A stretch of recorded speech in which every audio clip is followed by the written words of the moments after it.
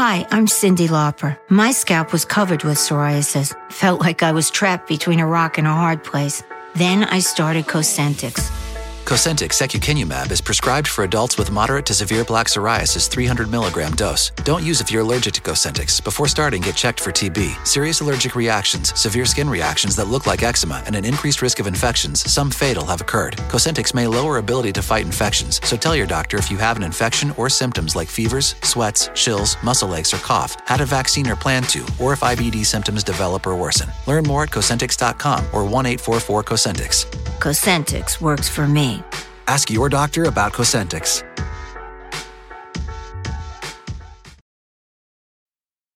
Israel has given civilians in northern Gaza a deadline to evacuate 1.1 million people from that densely populated region and head south. That deadline expired 4 hours ago. As part of that notice, Israeli Defense Forces dropped leaflets across northern Gaza, warning civilians to evacuate immediately. However, all border crossings are presently closed, and the people of Gaza cannot leave the Gaza Strip. In response to Israel's order, the UN Secretary General's office released a statement saying the United Nations considers it impossible for such a movement to take place without devastating humanitarian consequences. Israel has rejected the UN's plea and is continuing with its mission. Tonight, Israeli Defense Forces announced that they have made raids into Gaza territory to eliminate the threat of terrorist cells and to collect evidence that will aid in locating hostages. Hamas, meanwhile, has told Gaza residents to remain in place and called Israel's evacuation order psychological warfare. To give you some perspective here, the Gaza Strip is 25 miles long, about the length of a marathon. Residents of northern Gaza have been told to flee to the south of Wadi Gaza, which is about halfway down the territory. Now, Gaza residents who do choose to make the journey south will have to do so after surviving a 4-day blockade by Israel, which has cut off access to food and fuel and water and electricity, while Israeli Defense Forces dropped more than 6,000 bombs on Gaza in the last 8 days. Right now, the death toll in this conflict has reached more than 3,200. Israel reports that the number of Israelis who have lost their lives remains at 1,300, with another 3,300 wounded. And tonight, NBC News has obtained top-secret documents showing that Hamas intended to target Israeli elementary schools and a youth center as part of its brutal terror attack. The documents include detailed maps and show that Hamas intended to kill or take hostage civilians and school children. Meanwhile, the Palestinian Health Ministry reports that the number of Palestinians who have lost their lives is 1,900, with nearly 8,000 wounded. Today, Israeli Prime Minister Netanyahu gave a surprise address telling the Israeli public that, quote, "Our enemies have only started paying the price." Those comments come as U.S. Secretary of State Antony Blinken is traveling across the region to engage with Arab leaders. Right now, 500 to 600 American citizens are currently inside of Gaza. Today, Secretary Blinken met with Mahmoud Abbas, the president of the Palestinian Authority, which governs Palestinians in the West Bank. Secretary Blinken also met with leaders in Qatar, where he stressed the need to protect civilian life. As of right now, Hamas now claims that 13 of the Israeli hostages being held in Gaza have been killed by Israeli bombings. We continue to discuss with Israel the importance of taking every possible precaution to avoid harming civilians. We recognize that many Palestinian families in Gaza are suffering through no fault of their own, and that Palestinian civilians have lost their lives. We mourn the loss of every innocent life. Israeli, Palestinian, Jew, Christian, Muslim, as well as civilians of every faith and every nationality who've been killed. In contrast to those appeals, Israeli President Isaac Herzog told reporters yesterday that he believes civilians in Gaza bear responsibility for Hamas's attack on Israel. It's an entire nation out there that is responsible. It's not true. This rhetoric about civilians not aware, not involved, it's absolutely not true. They could have risen up. They could have fought against that evil regime which took over Gaza in a coup d'etat. Half of the civilians living in Gaza are children. Many injured children have already been taken to Gaza's largest hospital, Al-Shifa. But like most of the hospitals in Gaza, Al-Shifa is inside the zone that Israel has ordered evacuated. And that hospital is just 2 days away from running out of fuel. Sky News' Diana Magnay filed this report from Al-Shifa today, and I want to warn you, as we have in the past, that this footage is disturbing and it involves children. A boy in Gaza's Shifa hospital, shaking like a tiny sparrow. No child should have to be broken like this, to suffer on both sides from a conflict they had no part in creating. But because the bombs keep falling, the patients keep flooding in. This is chaos, a confusion of stretchers, of injured everywhere that you look. And remember, when the generators stop under Israel's total blockade of electricity, of fuel, of water, this will get even worse. Hospitals in Gaza have already reached their breaking point. A spokesperson for the World Health Organization told Reuters, there are severely ill people whose injuries mean their only chance of survival is being on life support. Moving those people is a death sentence. Asking health workers to do so is beyond cruel. Joining me now is NBC News foreign correspondent Josh Lederman, live from Nahariya, which is in Israel near the border with Lebanon. Josh, I wonder what you can tell me. I know you're moving around the country, but what you can tell me about, in turn, the moving of folks inside Gaza and the mood along the border towns. Well, this is a country right now, Alex, that is holding its breath. Everyone seems to know what is about to come. And the only question is, when will this massive ground incursion begin? And frankly, how many people will lose their lives? There's not really any question about what the scale is going to look like. Prime Minister Benjamin Netanyahu is saying the goal is to wipe Hamas off the face of the earth. And in a rare Friday evening Sabbath address to the nation, he really seems to be trying to prepare the Israeli people for a fight that is not going to be a short-lived pinprick operation, but something that is going to go on for quite some time. And there's not any doubt that Hamas will retaliate for an Israeli ground incursion. They have already been sending rockets over the border into Israel every single day. And the concern, of course, about this spiraling to other fronts up in the area where I am at, near the border with Lebanon. We heard in Lebanon today from the leadership of Hezbollah, that other militant group, saying, look, they're not going to sit this out either. The Hezbollah group leadership saying that they are contributing to this Palestinian cause, and that when the time is right, they will act. And so towns up in this part of the country are very much on edge. In fact, there was one town that was put into a closed military zone, a town called Metula, not terribly far from where I'm at right now, because of the threat there. In the West Bank, they are concerned about escalating violence. And of course, in the Gaza Strip, they know that what is coming could lead to really mass disaster. For a lot of Palestinians, this evacuation over the last 24 hours has really brought back some harrowing memories from 1948, from when so many Palestinians during the war that led to Israel's creation had to flee their homes. And so you have Palestinians who are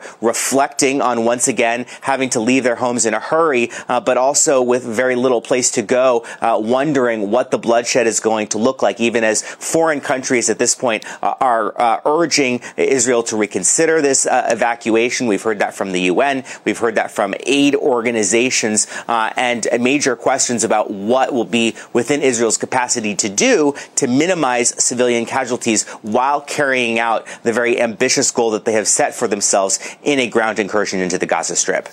Josh Lederman, thank you, Josh, for that report. Stay safe out there. I know we're going to be coming back to you soon. Appreciate the time. The pain and devastation of this conflict is being felt acutely across the region. This was a message we received today from Fadi Abu Shamala, the executive director of a Gazan volunteer organization. He is currently inside Gaza.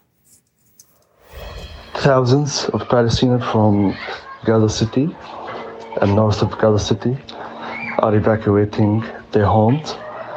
It's horrible. There's no taxis for these large numbers. I spent the morning and the noon and the afternoon helping lots of friends for securing homes. There is not enough homes here in the south of Gaza Strip. We are talking about 1.1 million of displaced people. This is the expected number. Not the majority of the people of the north and Gaza City are not evacuating yet. There's no fuel. I'm running out of my car fuel. It's horrible. People, there's no much enough food. There's no much enough bread. It's horrible.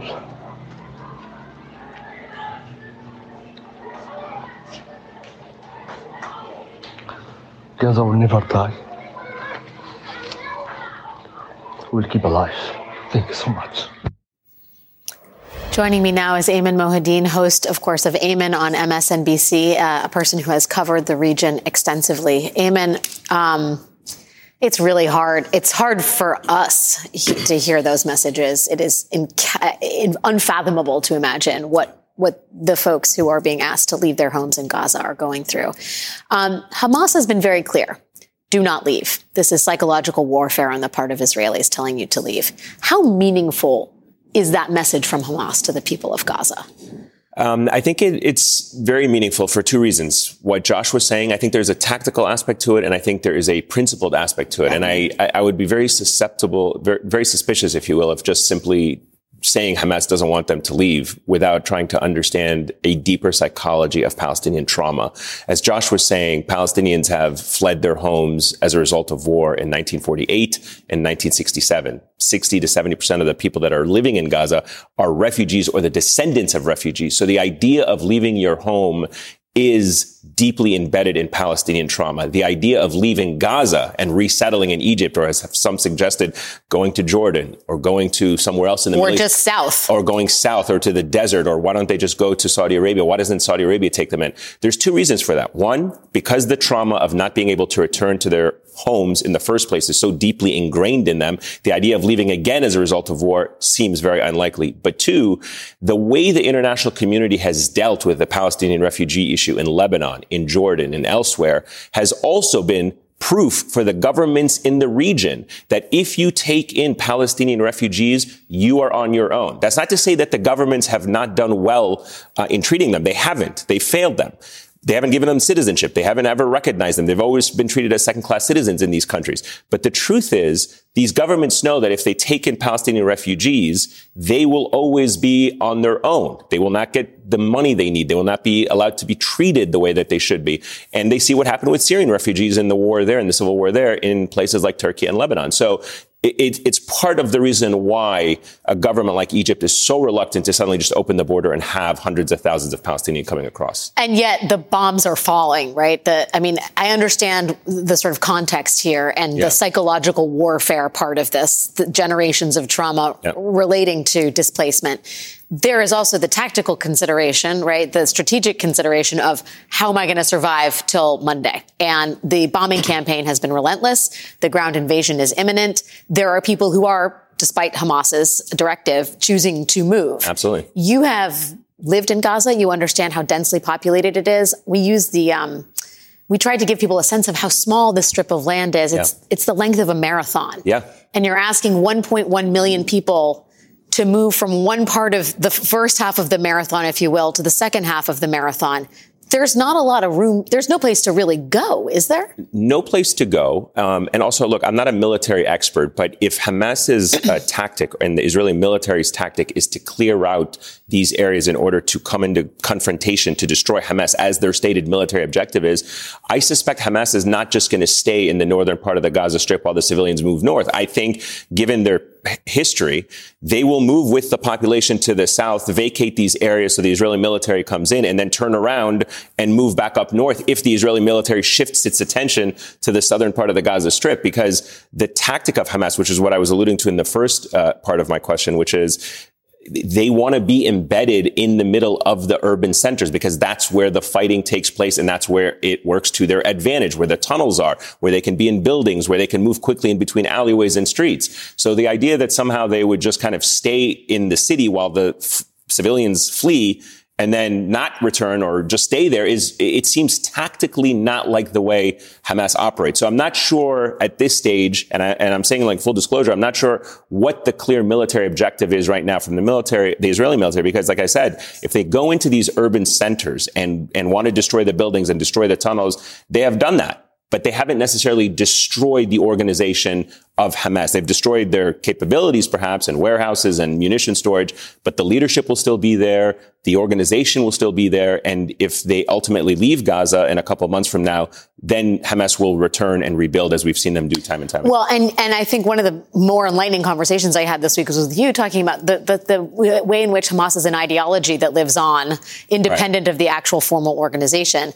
When you talk about routing out Hamas, there's a question of whether there can be munitions that bomb the tunnels, that can be guided to minimize civilian deaths, the ways in which you can decapitate Hamas by getting rid of its leadership.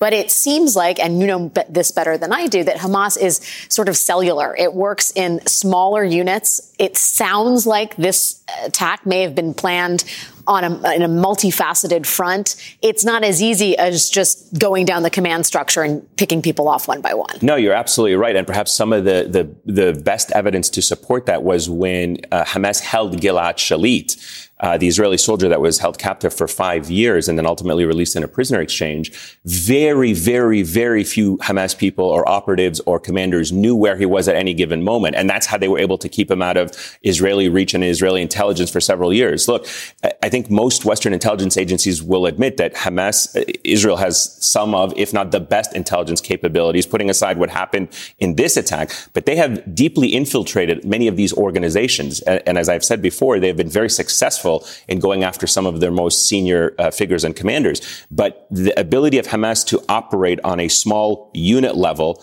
is what has made them also very resilient. Sometimes they don't even know within the organization how and who is in charge of which unit and which responsibility. And so the tactics remain very decentralized, even though there is a command and control structure, but it makes it very difficult. And we even saw that in a phase when Hamas was growing its rocket capabilities when I was in Gaza in and around 2008 through 2010, because they were able at the time to really have the rocket battalions or the rocket groups, the militants that were firing these rockets, very decentralized, sometimes in the back of pickup trucks, and you wouldn't know who was responsible for which capability at any given moment. Yeah, well, that seems to be sort of the secret as part of this attack, to do it in plain sight with tools that are readily available. Whether guerrilla warfare, as many military experts on this network have described, guerrilla warfare in a very densely urban area, it favors, as we've learned from our own military experiences in cities like Fallujah and Iraq and elsewhere, it favors the militants and the insurgents in whatever field you're in.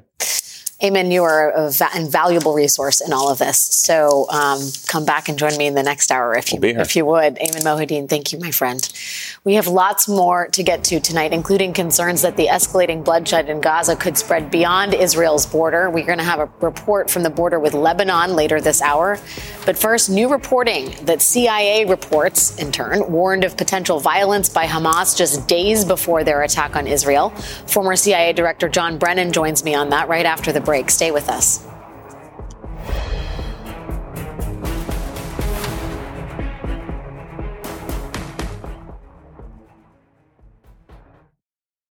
Hi, I'm Cyndi Lauper. My scalp was covered with psoriasis. Felt like I was trapped between a rock and a hard place. Then I started Cosentyx. Cosentyx secukinumab is prescribed for adults with moderate to severe plaque psoriasis 300 milligram dose. Don't use if you're allergic to Cosentyx. Before starting, get checked for TB, serious allergic reactions, severe skin reactions that look like eczema, and an increased risk of infections, some fatal, have occurred. Cosentyx may lower ability to fight infections, so tell your doctor if you have an infection or symptoms like fevers, sweats, chills, muscle aches, or cough, had a vaccine or plan to, or if IBD symptoms develop or worsen. Learn more at Cosentyx.com or 1-844-COSENTYX. Cosentyx works for me. Ask your doctor about Cosentyx. Caesars Sportsbook is the only sportsbook app with Caesars Rewards. That means win or lose, every bet brings you closer to the types of perks only Caesars can offer, like hotel stays at over 50 iconic destinations, bonus bets, daily profit boosts, tickets to the game, dining, and so much more. Whether you're a new or existing customer, Caesars Sportsbook is always rewarding. Must be 21. Gambling problem? Call 1-800-GAMBLER. Caesars Sportsbook. Don't just spectate, participate.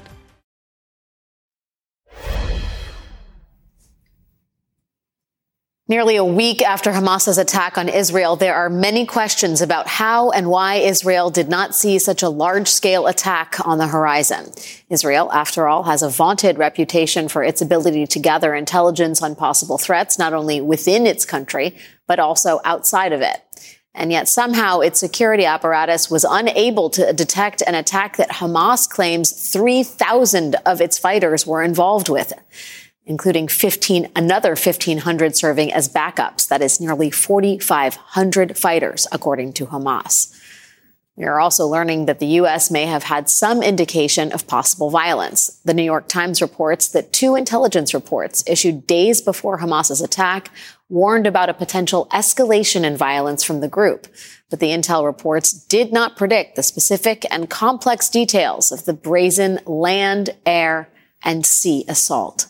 Joining me now is John Brenner, former CIA director and NBC national security and intelligence analyst. Director Brennan, thank you for being here. I'm eager to hear your thoughts on this New York Times reporting that the CIA issued at least 2 reports warning of the potential for violence. What do you make of that? Well, Alex, obviously I don't know anything about the CIA report, but frequently U.S. intelligence will pick up indicators that something may be brewing. And that might have been the case here, that there were some indications that Hamas was planning to carry out some type of operation. But as you pointed out, frequently these types of general warnings or sense do not have the specific details of the tactical operations that are being planned. It was very similar to before 9/11. The U.S. intelligence community and CIA had indications that al-Qaeda was planning something big, but we didn't know what, where, or when it would happen. And so therefore, I think the Israelis missed some of these things, but also didn't take the prudent steps necessary in order to protect against something that might have happened, was going to happen. Can I ask what deliberations go into escalating a report like this, given the fact that it may have contained details that sounded familiar given the ongoing skirmishes between Hamas and the IDF? Sort of what are the flags for making this, effectively bringing this up the chain of command to say we have an urgent report that you need to pay attention to? Well, it depends on the reliability and the access of the sources. But the U.S. and Israeli intelligence services have probably one of the closest relationships that exist worldwide. And any time that we in the intelligence community at CIA would have indications that Israeli citizens or interests were going to come under attack, we would do our very best to immediately share that information with our Israeli counterparts. And so whether it was coming from a human source or whether it was coming from some type of technical collection system, there really were no obstacles to our being able to share with the Israelis in order to give them a heads up so they could take the prudent measures to try to protect themselves. That's why when I look at that music festival that's taking place near Gaza, I was kind of very surprised that it wasn't augmented with very strong military forces, given that it was so close to Gaza. And if there were indications that Hamas was planning something, that would have been the type of measure to take, even if you don't know the specific type of attack, but you want to do everything possible to protect those that might in fact be most vulnerable to some type of terrorist operation. I want to ask your thoughts on something that's provoked a lot of discussion. There's a lot of different reporting on it, but the Washington Post, the Wall Street Journal, and the New York Times all suggest that Iran knew about this attack but did not have the specifics. I'll read a quote from the New York Times. Some people familiar with the operation said that a tight circle of leaders from Iran, Hezbollah, and Hamas helped plan the attack starting over a year ago, trained militants, and had advanced knowledge of it. 4,500 fighters involved in this. We saw the breadth of the attack, the scale of it, the fact that it used land, sea, and air. Does it make sense to you that Iran may have been involved in this on a training level at the very least? Well, certainly Iran provided Hamas with the necessary training, material support, munitions that enabled it to carry out this operation. And Iranians have been integrated with Hamas forces for a number of years in terms of, again, conducting this training. The question is whether or not Iran, the Iranian government in Tehran, was aware of this and was a participant in any way of the decision-making process. At least according to the intelligence reports that are coming out, it doesn't appear as though they have found that type of intelligence that indicates the Iranian government itself.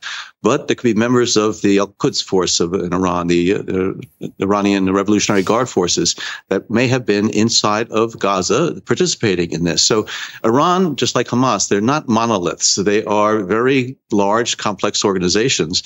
And so I wouldn't doubt for a moment that some Iranians were involved in the planning of this operation and may have been very much aware of this operation before it took place. One more question for you about the hostages. And NBC News is reporting that before Israel launches its ground invasion, there may be some back-channel negotiations happening, brokered by Qatar or another Arab state to release some of these hostages prior to troops coming in. Your thoughts on the likelihood of that and the likelihood of success? Well, Qatar or Egypt would probably be the most likely Arab states involved in any type of negotiations with Hamas. And I'm sure the Israelis are going to pursue any avenue that might lead to the release of these hostages safely and securely. But I think at this point, Israel is not in the mood to turn over any of the Hamas prisoners that it has. But I do think it's important to try to establish some types of lines of communication with Hamas, those who are holding the hostages, to see whether or not there's any chance whatsoever of getting them out. And Qatar and Egypt, again, are the ones that probably have the best contacts with Hamas, the organization. Former CIA Director John Brennan, so helpful hearing your thoughts about all of this ongoing situation. Really appreciate your time tonight, sir. Thank you. Thanks, Alice. Coming up, we are going to have a report from Israel's northern border with Lebanon, where concerns are growing about a second front in the ongoing war. That's next.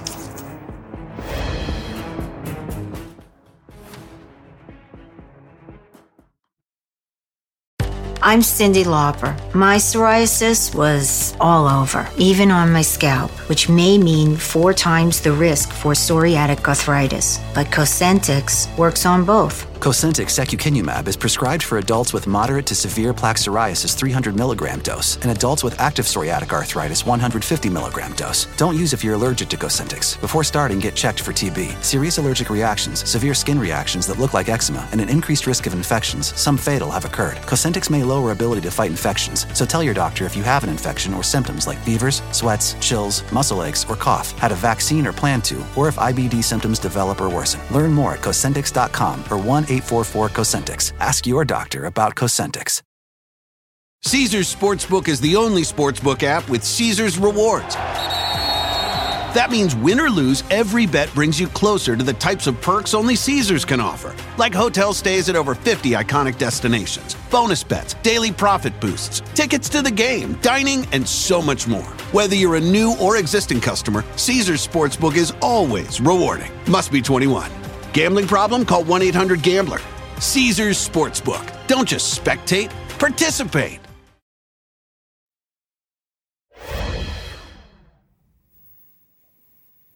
As all eyes are focused on the worsening humanitarian crisis in Gaza, there are new concerns that the conflict could extend beyond Israel's border, including its northern border with Lebanon, and those concerns are growing by the minute. Today, the IDF said it fired at terrorist targets belonging to Hezbollah following a series of skirmishes between that group and Israeli defense forces. Hezbollah said it is, quote, prepared and ready to join its ally Hamas in the war against Israel when the time is right. In Lebanon's capital, Beirut, Iran's foreign minister met with Hezbollah's leader, reportedly to discuss that war in Israel. And for more on that, we have MSNBC foreign correspondent Matt Bradley, who filed this report earlier on the ground in southern Lebanon.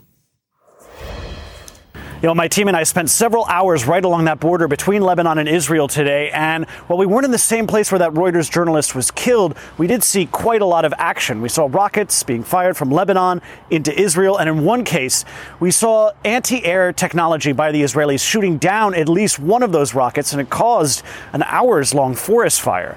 Now, this was a horrific situation for this journalist. 2 of his colleagues were injured as well, and it's just deeply saddening for all of us here in the journalistic community. But the fact is, we don't know exactly what happened yet. Reuters says they're going to be launching an investigation. Hezbollah issued a statement attributing his death to Israeli missiles. But still, we don't know exactly what caused this. There is a fog of war around all this, but it just goes to show that journalists in the region are in great danger as this border right behind me becomes hotter and hotter by the day. And it raises the threat that Hezbollah, the dominant paramilitary power in this region, could, in the next couple days or weeks, enter into the war alongside Hamas. Like Hamas, it is a militant group that is backed by Iran. And it seems as though they are waiting for some sort of signal, either from Iran or from their own leadership, on whether or not to finally enter the war. A lot of this could be up to the Israelis, because the people that we've been speaking to, they seem to think that Hezbollah might be holding back as a kind of deterrent to kind of prevent the Israelis from going in and completely ripping Hamas apart in the Gaza Strip. Now, it's unclear exactly what is figuring into Hezbollah's decision-making process, but regardless, if they decide to enter into the war, that would be devastating, both for the Israelis, whose military would be split, and for the people of Lebanon, who are definitely so weary of war and economic ruin. MSNBC foreign correspondent Matt Bradley with that report from Israel's northern border with Lebanon. When we come back, he disappeared a week ago after trying to fight off Hamas terrorists attacking his community. We will talk to his father coming up next.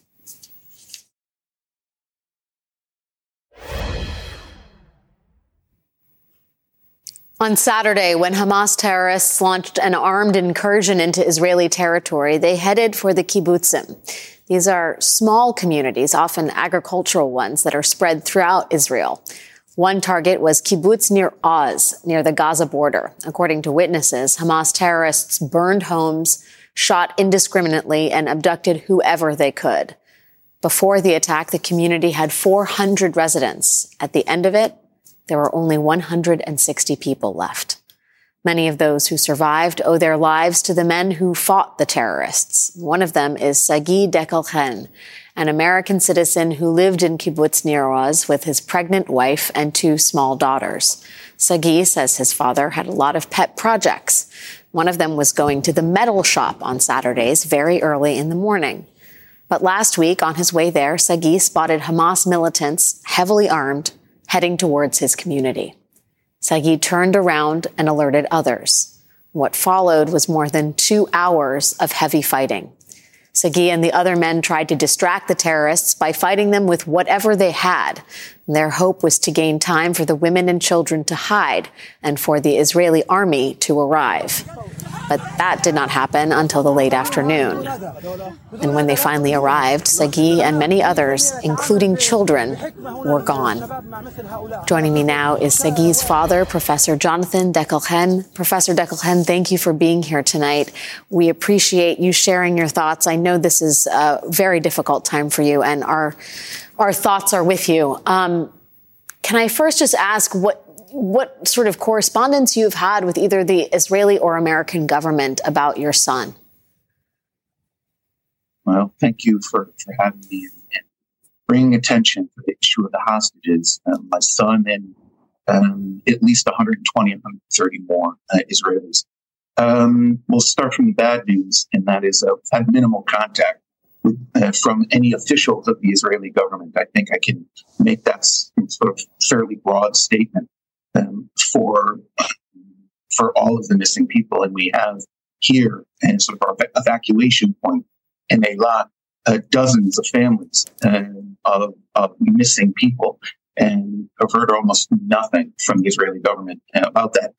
I am an American citizen, as is Sagi, and as of Tuesday afternoon or evening, perhaps, I was contacted, and I believe the other families as well, by the American embassy in Tel Aviv shortly thereafter, by the State Department. Secretary of State Blinken, I believe, on Thursday, during his stopover in Tel Aviv, invited all the families to for a meeting. I could not make it because of the conditions that we currently are in, the survivors from my kibbutz. But yesterday, in the morning hours, U.S. time, the State Department had a video conference, and President Biden joined in for about, I would guess, 45 minutes. So contact has been substantial, the U.S. government, but information is unfortunately lacking. The U.S. government says it's working very hard to get these hostages out, and yet we also know that an Israeli ground invasion of Gaza is imminent. I believe you have reason to believe your son is in Gaza. Sort of how are you reconciling the stated desire to get the hostages out and the acceptance on the part of U.S. and others that an Israeli ground invasion is forthcoming and could greatly complicate the picture of relating to extraction? Yeah, well, you've come upon sort of the question or the dilemma for all families who have missing loved ones in Gaza. I don't have reason to believe, I'm absolutely sure, because of the circumstances which we could get into later on, that all of the missing people are in Gaza, along with many hundreds of captives that were confirmed to be there by way, and we saw a piece of it beforehand, before I came on, of an abduction in my kibbutz, I believe, if I'm not mistaken, of a young boy who I know very well, and whose family I know very well. So we know that they're there, yet have not even gotten confirmation, of course, from Hamas. Your question about, it's not just ground invasion. I mean, we all see on the news that the Israeli army, both through artillery and aerial assault, is inflicting enormous damage in Gaza, and of course with all the civilian casualties as well. But two things can be true at once. I can here only speak for myself. I desperately want my little boy, 35-year little boy, father of two beautiful granddaughters, and husband of a wonderful wife who's expecting in another couple of months. I desperately want him home and reunited and fulfilling his dreams. At the same time, the events of Saturday morning have shown absolutely, and for anyone who had any doubt in Israel or abroad, that Hamas is a state terror organization. The 200 or so terrorists who rampaged through my kibbutz, my home, about a mile and a half from the Gaza Strip, killed dozens and took captive dozens more, and then destroyed my home and the homes of everyone on the kibbutz on their way out, and looted everything. And that this is a regime, a dictatorial regime, that simply cannot be negotiated with, and constitutes a absolutely clear and present danger, an existential danger to all Israelis. So, the perfect middle, of course, would be for Hamas to at least recognize, that they, or admit that they have these captives and what their physical condition would be.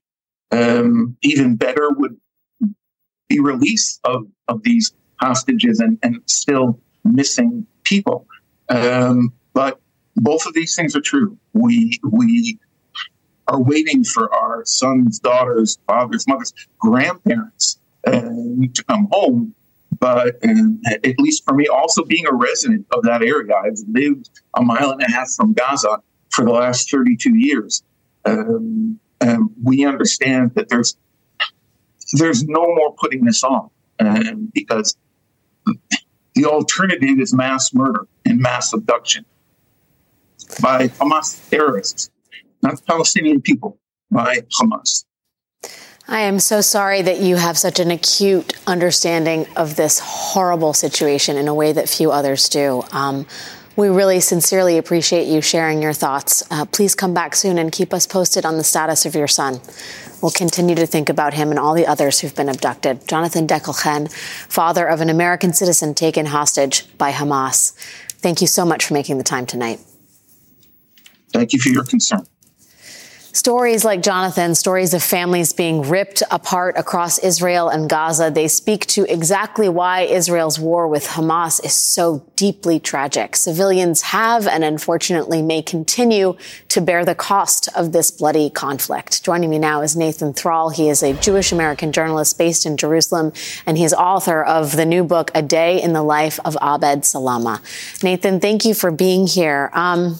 I've been reading some of the interviews you've been doing, and I'm so interested in your perspective on sort of the root of this as it concerns Hamas, because on a certain level, one would assume Hamas would know that executing such a brutal, historically brutal attack on Israel would lead to a devastating response, a full throttle response from Prime Minister Netanyahu. I wonder what you think the strategy is behind this, and whether Hamas believes that, in fact, a ground invasion was ultimately going to happen.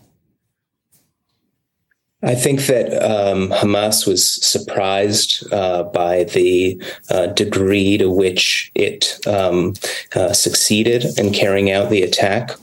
I think, was quite shocked at the speed with which it took over Israeli military bases and communities, and the number of captives that it got, I think, also exceeded all its expectations. That said, the nature of the attack that it planned is unprecedented, and they had to know that Israel would respond in a way that it never has contemplated doing before. And what we're about to see, probably as soon as the next few hours, is that Israeli response that we've never seen before, which is going to be a very bloody and very costly ground invasion. And we've already seen Israel has called on over 1 million people to move from northern Gaza to southern Gaza. They're cutting off food, electricity, and water to 2.1 million people who have absolutely nothing to do with the Hamas attack. And they probably intend to reoccupy parts of Gaza. And I think that Hamas absolutely planned for that to happen. They are planning to attack Israel from tunnels within Gaza. They're planning to abduct more Israeli soldiers that come into Gaza. And, Hamas is not a state army. It does not pose an existential threat to Israel. The Israeli army does pose an existential threat to Hamas. And Hamas has put at risk its territorial control of Gaza. And it may see that as a worthwhile risk if it stands to gain leadership of the Palestinian national movement, and perhaps to eventually come to power over all the Palestinian national movement and lead the PLO. But it's a tremendous risk, and the people of Gaza are now paying the price. Yeah, the idea that Hamas may try and use this to effectively seize control from Fatah, a more secular organization, seems to be the only. I mean, that seems to be, if you look for a reason as to why they would try and do this, that would seem to be it. I do wonder if you think, if that is the case, whether, as The Atlantic writes, as The Atlantic has a piece today called Israel is Walking into a Trap, whether, in fact, Hamas is counting on Israel to attack Gaza with such ferocity that the international sympathy of the past week toward Israel, even in the Arab world, evaporates quickly and is replaced by outrage at the suffering inflicted on the 2 million residents of Gaza. I mean, is that sort of the inevitable path that we are heading down? Absolutely. I mean, I don't think any person can look at the images that we are already seeing from Gaza. I have a very close and dear colleague and friend who lives there, who had shrapnel in his living room, who was separated from his daughter, couldn't find her. He's now relocated in a someone else's home with dozens of other people in southern Gaza. Anyone who looks at these images, the level of destruction, the razing of the most prosperous upscale area of Gaza City, Rimal, no one is going to look at the killing of people fleeing the northern Gaza to the south and not feel tremendous sympathy for them, for these innocent civilians. And of course, that's going to change public opinion throughout the world. And then eventually we're going to see more forceful calls for a ceasefire. Right now, we don't even have the U.S. calling for a ceasefire. We don't even have the U.S. Stopping Israel from collectively punishing 2.1 million innocent people by cutting off food, water, and electricity to them. The U.S. is complicit in a war crime right now. In the meantime, it looks like that kind of the after effects of this ground invasion and certainly the bombing campaign may ultimately scuttle the normalization agreements that the U.S. was helping broker between Israel and Saudi Arabia, which is exactly what a country like Iran would like to see happen. And Iran, though it is inconclusive, may have been involved in planning this attack in the first place. There is a lot to untangle in all of this. Nathan Thrall, I really appreciate your time and expertise in trying to help us understand what's happening here. Thanks again. Thank you for having me. We will be right back with more continuing coverage of the Israel-Hamas war. Don't go anywhere.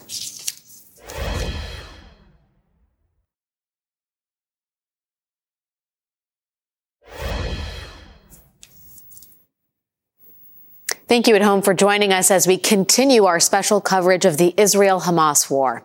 All day long, we have seen tanks full of Israeli troops headed toward the border with Gaza in response to deadly attacks on Israel last weekend, launched by Hamas terrorist groups.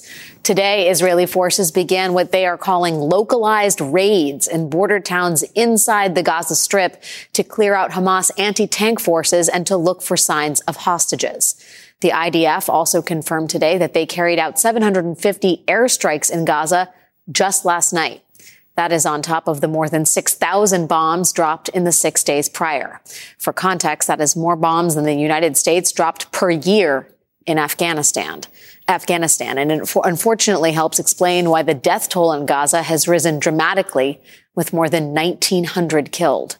In Israel, the death toll from last weekend to tonight sits at 1,300. And tonight, NBC News has obtained chilling new details about how exactly Hamas terrorists chose their targets.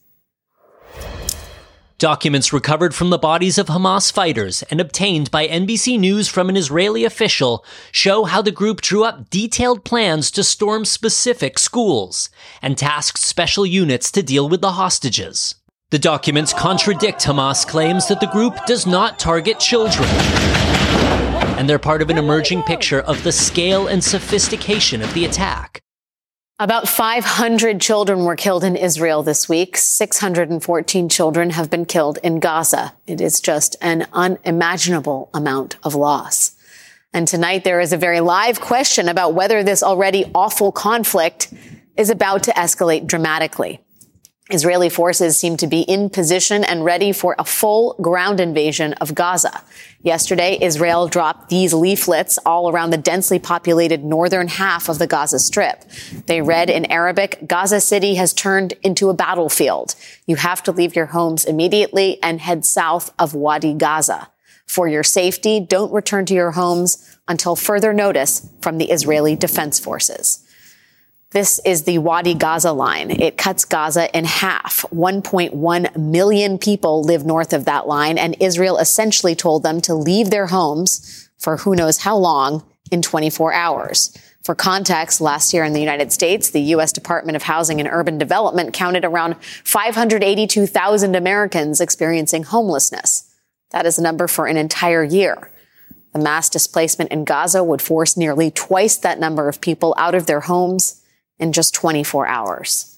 It is more people than live in Austin or San Francisco or Seattle or Denver. The UN called this evacuation order impossible to carry out without devastating humanitarian consequences.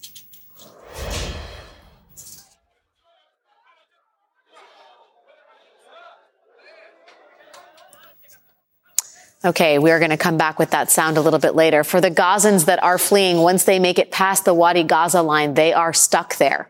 Egypt has still not allowed Palestinians to cross their borders. U.S. officials estimate that about 500 to 600 Palestinian Americans are among those trapped in Gaza right now as well. A senior State Department official told the New York Times today that the U.S. is attempting to negotiate with Israeli and Egyptian officials for safe passage out of the country for those American citizens. Secretary of State Antony Blinken also said today that the U.S. is attempting to negotiate safe zones within Gaza for the fleeing Palestinians. And all of this is a race against time, with an Israeli ground invasion potentially just moments away. Joining me now is Josh Letterman, NBC News foreign correspondent. He joins us live from Nahariya, Israel, near the border with Lebanon. Josh, thanks for being with us tonight. I know a lot of focus right now is on Gaza and Hamas and what is happening there. You are on the border with Lebanon, where the violence threatens to spill over. I know today there was apparently a Reuters cameraman who was killed in that area. Could you tell us a little bit more about that? Yeah, that's right. His name is Issam Abdallah, and he was part of a grouping of journalists who had gathered in an area near the Lebanese border with Israel, where they were providing, we call it a live shot. They were providing a live video stream of the area over the border in anticipation of some of these rockets that have been going back and forth and shelling from Lebanon into Israel and from Israel into Lebanon.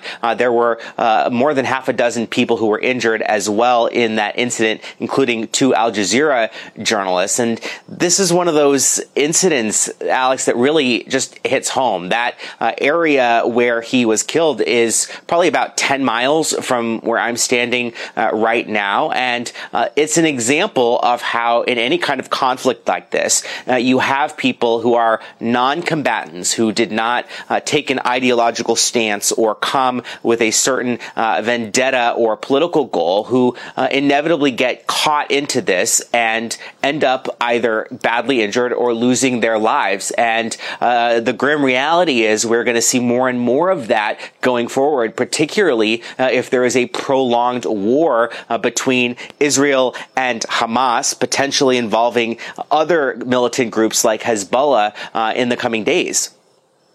Josh, what have you seen in terms of movements of, what can you tell us in terms of movement of troops on the Israeli side and in what directions they are going? I would assume most of the amassing is happening at the Gaza border, but what can you tell us about the fact that Israel is keeping its eyes on multiple fronts?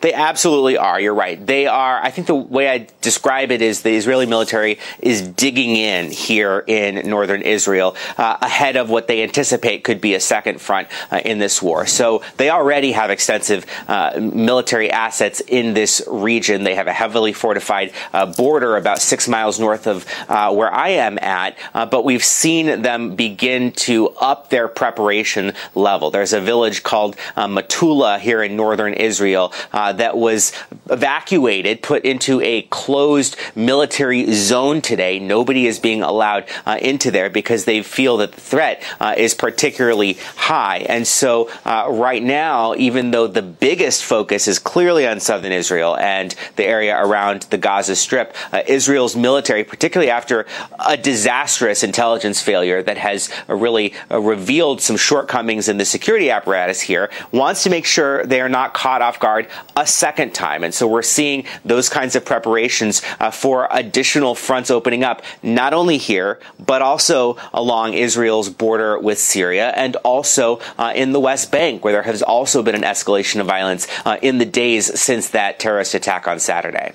Josh Letterman, thank you for that reporting, Josh. We will be back to you soon. Stay safe. The suffering we are seeing across this region is acute. We have been hearing from several people stuck in the blockaded Gaza Strip. Here is what literature and creative writing professor Rafat Al-Arir told us today. The situation in Gaza is complete and utter carnage. Israel has destroyed most infrastructure. People mostly either go to UNRWA schools, UNRWA schools, or they stay with relatives. And when they stay with relatives, they become a sitting duck to Israeli fire and missiles. So there's nowhere safe, no place safe, no one is safe. We're heading towards a complete disaster, some sort of starvation. And sadly, we still expect the worst. Everybody in Gaza expects the worst. Joining us now is Ayman Mohideen, my colleague and host of Ayman on MSNBC, who has spent years reporting from Gaza including during the 2014 war. Ayman, thank you for being here and helping us all understand the dynamics. I want to talk a little bit about Hezbollah and Hamas and the dynamic between those two organizations and sort of what your expectation is as the ground invasion looms large and Hezbollah witnesses that unfolding. Yeah, there's a lot of similarities, but also some key fundamental differences. There is a very important difference in how these two organizations have stated their objectives to be. And what I mean by that is they're both part of what is called the axis of resistance. And what is that? It's Iran. It was at one point Syria when it was a little bit stronger, but certainly Hezbollah and Hamas. And it was those four that formed what they called the axis of resistance to Israel and Western imperialism in the region, so to speak. And that's how they kind of position themselves. But tactically, a little bit different than Hamas. Hezbollah is both a political movement and a military wing.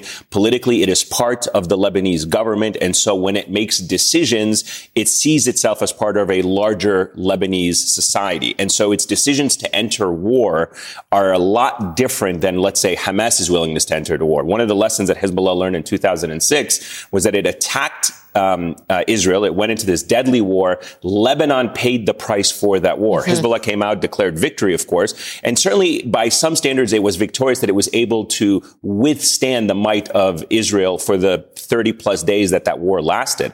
And because they were able to do that, they created what is often referred to as mutual deterrence. Mm-hmm. Hezbollah knows that it can unleash a lot of firepower in Israel, and Israel knows that it can unleash a lot of firepower. And as a result of that border has relatively been calm for the better part of 17 years. There have definitely been incidents, but no major wars like what we've seen play out with Hamas. And just to button that up, there seems to be this kind of, over the years, Hamas has learned from Hezbollah, and whether or not they have learned by actually working with them or just simply watching their tactics of acquiring rockets, having a diverse capabilities in their arsenal between rockets, Navy, special forces. They're trying to mimic themselves. And that's why a lot of people say, well, Iran obviously has fingerprints on both of these groups and is able to provide what they did with Hezbollah more recently to Hamas.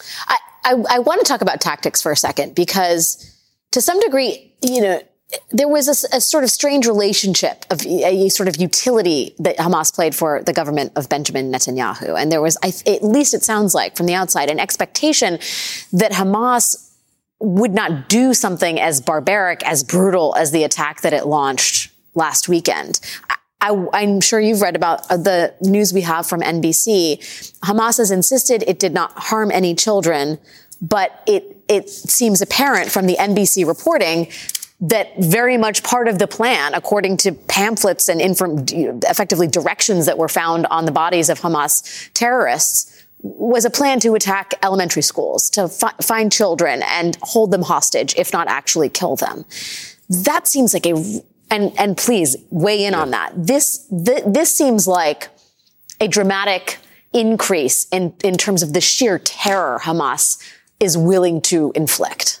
Yes and no. I mean, and I say no because this is an organization that has carried suicide bombings on buses and attacked civilian targets in cafes and pizzerias. And so the idea that they haven't gone after civilians before is just, let's just be very clear about that. They have always gone after civilians in Israel with the nature and with the suicide bombings. So this tactic, though, of deliberately targeting the schools, as is in this NBC reporting, I think it would be very significant for them to have done that. And it's important to kind of like see exactly what Israel's providing in terms of the evidence. I know that we now have that reporting based on what the document that Israel gave us, but it'll also be very interesting. And Hamas has released this video to say we didn't harm children. And they showed this like propaganda video of them taking care of some of the children on the inside. Yes. But the bodies and the victims tell the story. So you know that all of the people that were inside of Israel for those hours that unleashed this barbaric attack on the Israeli civilians, that's the story, right? Yeah. Whatever anyone tries to spin in and say, well, they didn't mean to, or they didn't want to, or that is just nonsense, because the dead bodies of the Israeli civilians tell the story. When we talk about tactics, we have new reporting tonight. The humanitarian group Human Rights Watch is accusing Israel of using white phosphorus. That's based on videos recorded in Lebanon and Gaza.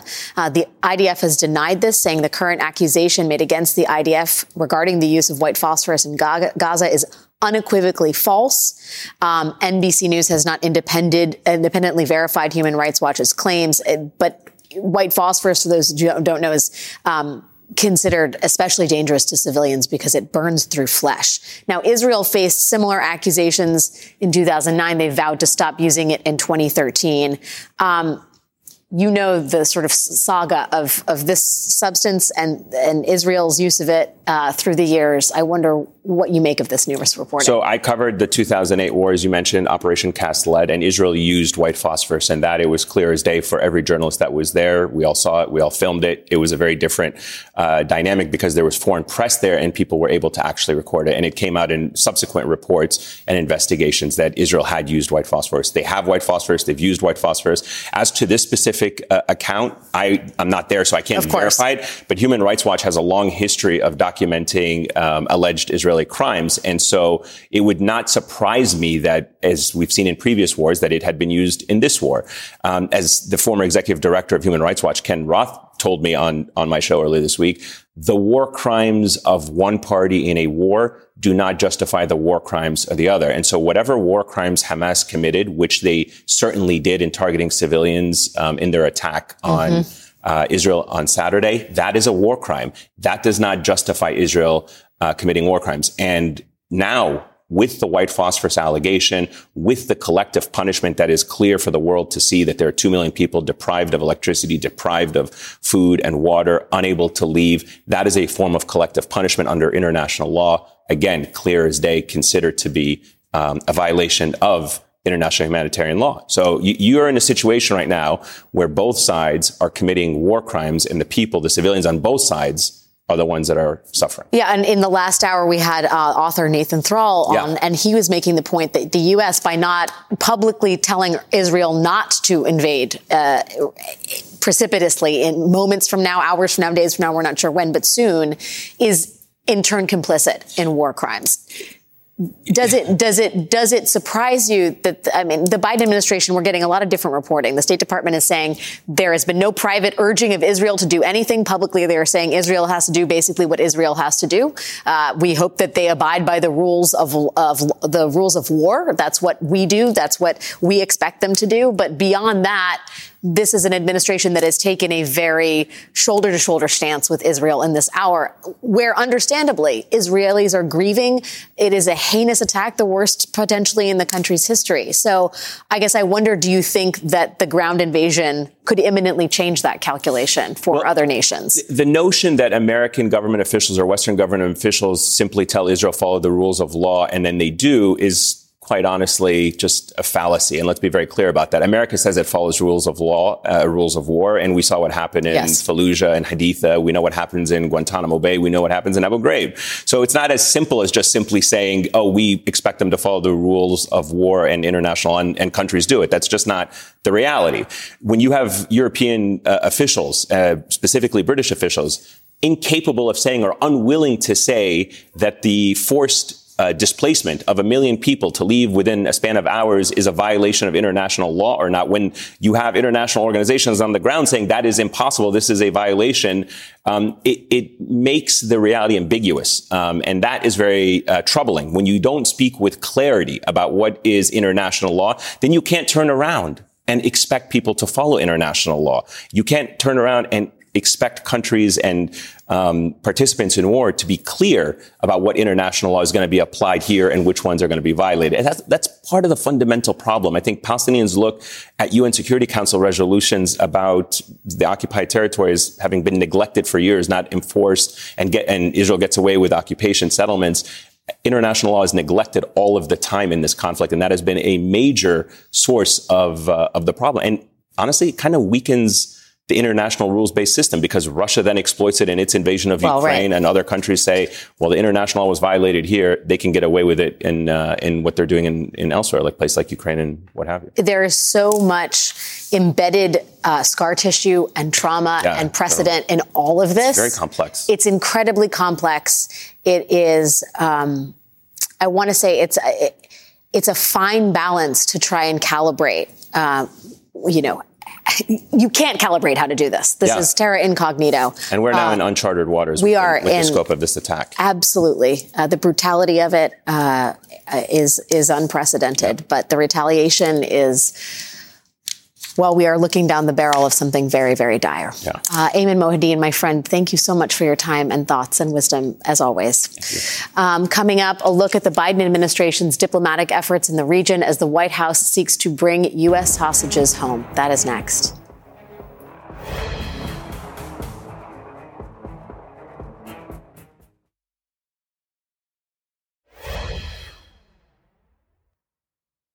To those holding American hostages in Gaza, you say what?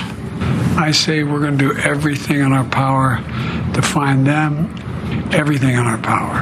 And I'm not going to go into the detail of that, but we're working like hell on it.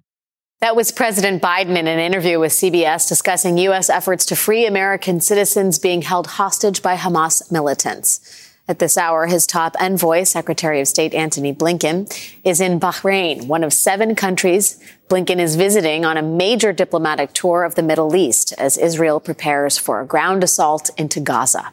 Secretary Blinken's first stop yesterday was Tel Aviv, where he stood with Prime Minister Netanyahu to publicly affirm the United States' support for Israel.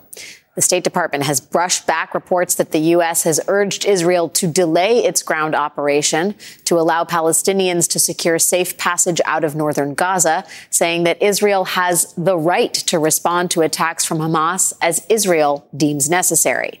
But in private, White House officials are warning their Israeli counterparts to show restraint and to avoid mass civilian casualties and a humanitarian disaster that could turn world opinion against Israel. Joining us now is Hagar Shamali, former spokesperson for the U.S. mission to the United Nations. She is also a former Treasury spokesperson.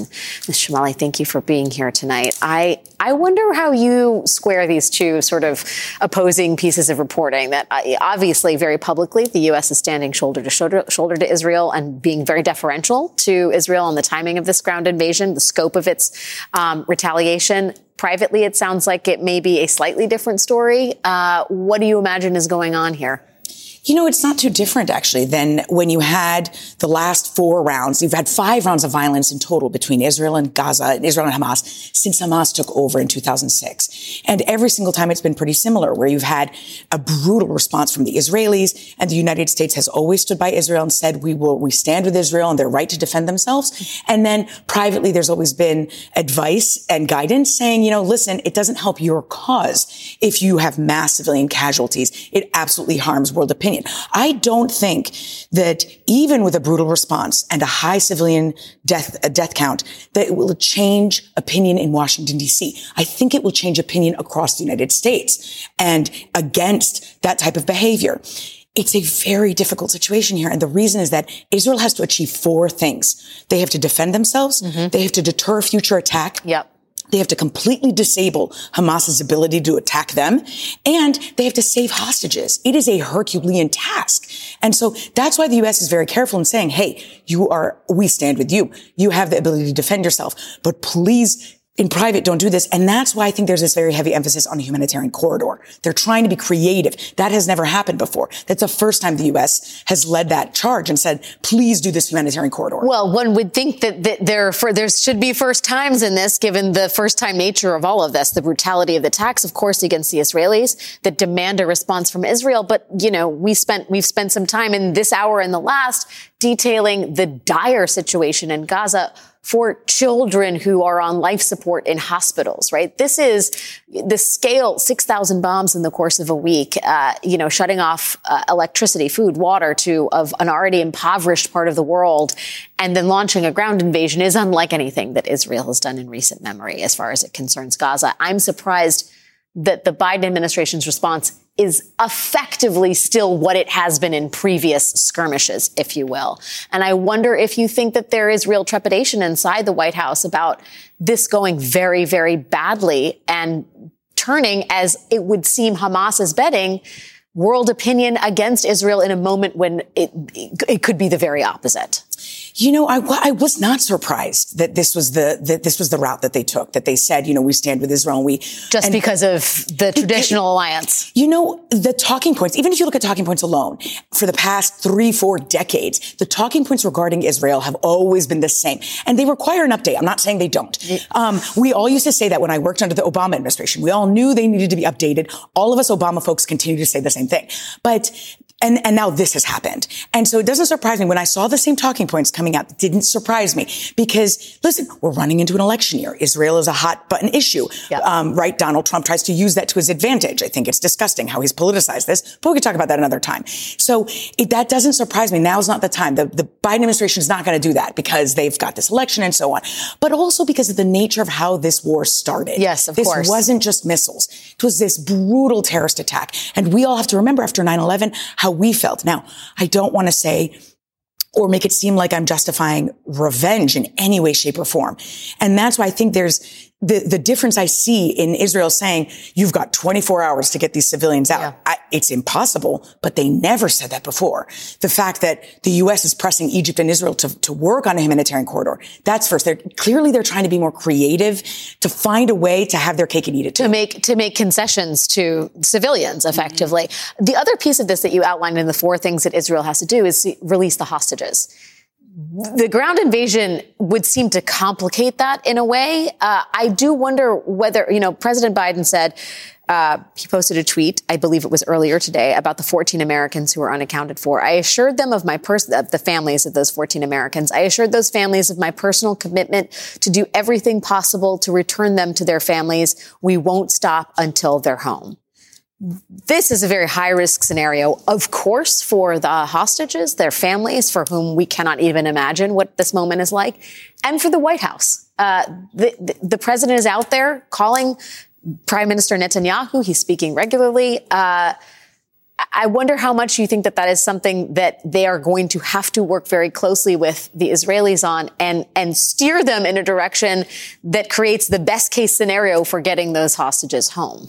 Yeah, you have a mix of things that they're going to try to do. So first of all, this is a very, very challenging situation. Whenever you have any hostages, it's difficult. Yeah. But first of all, you've got hostages with a terrorist group. This is not the same as a state actor. Yeah. So that's the first problem. And already it's difficult with a state actor, as we know from Iran. Second is that it's in an active war zone. So anything could happen. They're going to be used as human shields. We already know that Hamas has said that if Israel targets any Gazan home before giving advance warning, that they're going to publicly execute these individuals. So it's very difficult. And the ground assault, I can't say how successful that ground assault will be because I don't know. They haven't been in Gaza since 2005. Yeah. Obviously, Israeli intelligence knows how Gaza looks, but it is a maze. And Hamas had to have known that a brutal response would be coming. And so they likely have prepared for that. So all this to say, the U.S. is going to give technical assistance, intelligence assistance, whatever they can do to try to locate them, to help Israel on the ground. But ultimately, there are inevitably probably going to be negotiations that will have to be there to get some of them released. The other thing I think it's important to flag is that this could take a very long time. Hostage negotiations, especially, with groups like Hamas, they can take a very years and years. This could be a very protracted period, could it not? Yes. And even usually when you've had previous rounds of violence, they've always been very short between Israel and Gaza. I mean, they usually last a matter of weeks. But Bibi himself came out and said that this would be protracted. And the hostages add a whole other complicating layer. Gilad Shalit, it took 5 years, the Israeli soldier. He was traded for 1,000 Palestinian prisoners back in 2011 after he had been captive for 5 years. That's one hostage. You've got 150 here, and it's impossible. It's what I wish I could see is that if Israel is able to put Hamas into submission somehow and get them to yield, then maybe you could see something. But the difference, again, you're dealing with a terrorist organization that does not care about its own population. They don't care about Palestinians. So they have nothing to lose. Hamas actively telling Palestinians to stay in place and that this is psychological warfare being perpetrated by the Israelis. Hagar Shamali, thank you so much for your time and thoughts. Really, really appreciate it. Thank you. Coming up, as Israel amasses its forces near the border with Gaza ahead of an expected ground invasion, we will have a live report from the region. That's next.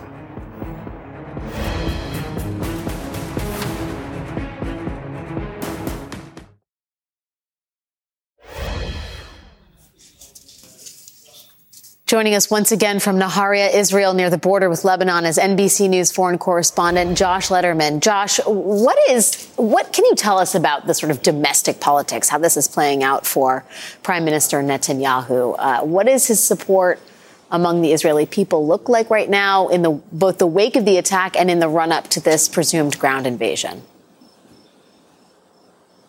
Well, in the run-up to this attack nearly a week ago, Alex, Prime Minister Benjamin Netanyahu was already clearly in hot water, facing corruption charges, 8 months of massive protests. But that has really shifted quite dramatically, given that his government is now being widely blamed for massive security and intelligence failures that led to this attack being able to occur. In fact, there was polling that came out from the Jerusalem Post finding Israelis are overwhelmingly blaming his government for these attacks. And in fact, in the last few days here in Israel, we have seen that start to spill into public view in really stunning fashion. There have been several of Netanyahu's cabinet ministers who have been essentially chased out of public events, and in some cases out of visits to hospitals to see the wounded, by everyday Israeli citizens saying, you did this. This is your responsibility. Leave here. We don't want to see you. We blame your incompetence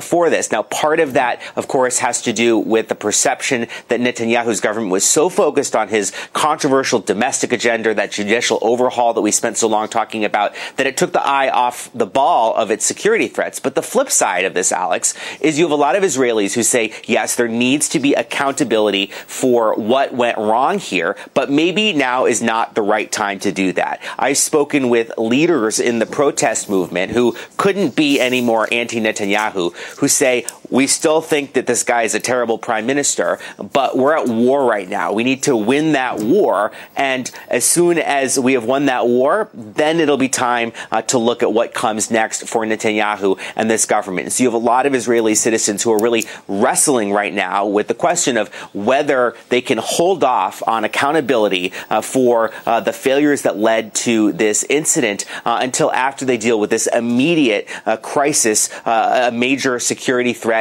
to the existence of Israel, and some serious questions about what will come next for Netanyahu's government, whether he can actually survive this politically. We saw Netanyahu declare this unity government, bringing in Benny Gantz, one of his chief political rivals, into the government with him, trying to sort of paper over some of those differences. But so far, we're not seeing that rally behind the flag effect that we've seen in other tragedies in the past, after 9/11, when former President George W. Bush's popularity surged to about 90%. So far, the polling is suggesting that Netanyahu has taken a major hit as a result of the events of the last week, Alex.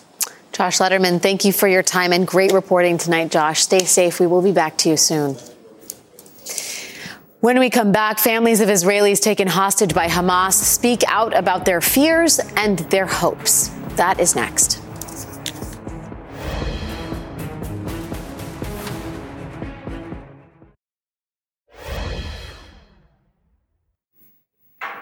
The Israeli government has officially notified 120 families that their loved ones are being held hostage by Hamas terrorists inside Gaza. Hamas, meanwhile, is claiming that 13 of their hostages have died as a result of Israeli missile strikes.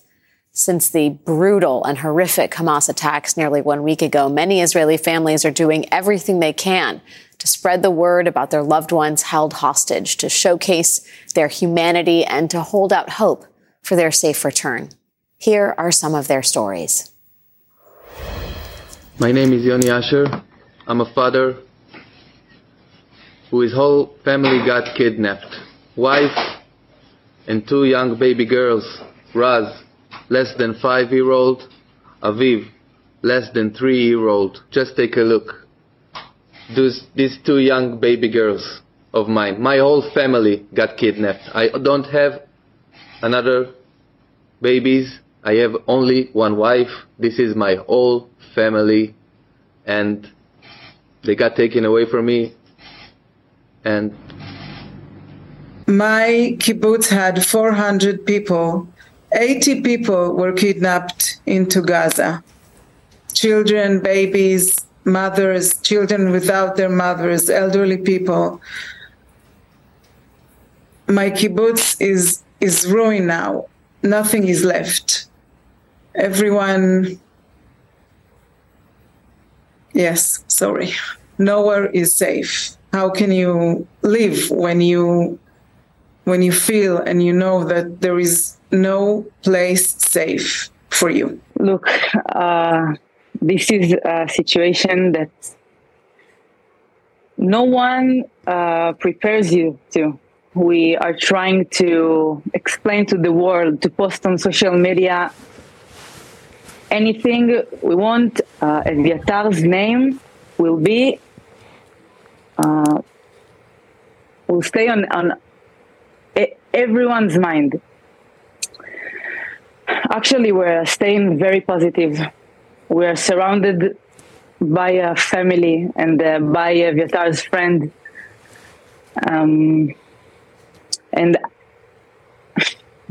I know that soon I will get to hug him again and to hold him tight and never let him go.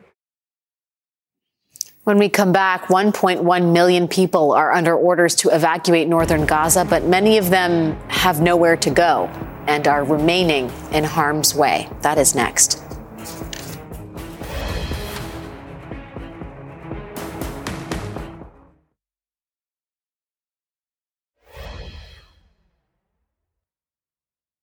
They throw paper, but most of the paper is broken like this.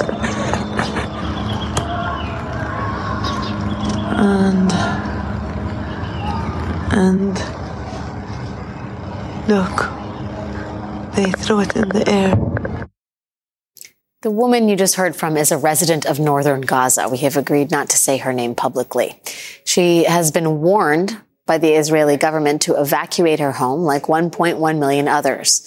She was given 24 hours to do so. That deadline has now passed, and no one is quite sure what happens next or when. But the expectation is that Israel will launch a massive air and ground offensive against Hamas soon, and many people in Gaza have nowhere to go. The borders to Israel and Egypt are closed. The shelters are at capacity. The streets have been destroyed by missiles. The hospitals are very nearly collapsed. And the woman we introduced you to, the one who does not want to say her name, she has decided to stay put. We didn't have car, and also they closed all the ways to move. We cannot move. So we will stay in home. I don't know what will happen. Joining me now is Iman Mohammed, an award-winning photojournalist from Gaza. Many of Iman's relatives and friends in Gaza are trapped there right now. Thank you so much for being here, Iman, as we try and better understand what's happening on the ground there. What was the last you heard from your relatives in Gaza? Thank you for having me. The last thing was that they had absolutely no place to go, and that They will remain put in our apartment building in the center of Gaza City, where they had no access to water, electricity, and very spotty internet coverage. That was 2 days ago. Have you had any correspondence with them since? And what was their expectation about how they were going to survive the rest of the week? I mean, when you live in Gaza, you don't really have expectation. This is not the first war, and therefore it's very unpredictable. And that's typically how Gazans make it through the war without having expectations, which sounds very insane, saying it out loud. But unfortunately, they don't really have a say in the matter. They just live with what they are being subjected to. And therefore, they just had to endure that kind of circumstances. And all I had to say is words of comfort that I honestly did not believe myself. So they were just trying to say that maybe some sort of humanitarian organizations are going to interfere before it's going to be a bleak situation. And all I know is that they had very little water left in the tanks, and the electricity was completely cut off, and they were relying on generators, and that the fuel been cut off on the city. So whatever was left was eventually gonna run out. The internet was very, very spotty. So whenever they had internet where we were able to exchange messages, I was very conscious of the fact that they only had battery in their phones for the time that they were able to charge their phones whenever they had generators working. So it was all up in the air, really. And this is how it was in every war that we lived together. So this was not going to be any different. You mentioned, I mean, you've said, and I think you covered the 2008, 2012, and 2014 Gaza war, and certainly there's a lot of commonality with those wars, but there's also a different scale to this one. And I wonder how, as a photojournalist watching this unfold, albeit at a distance, how this is different from what you have covered previously.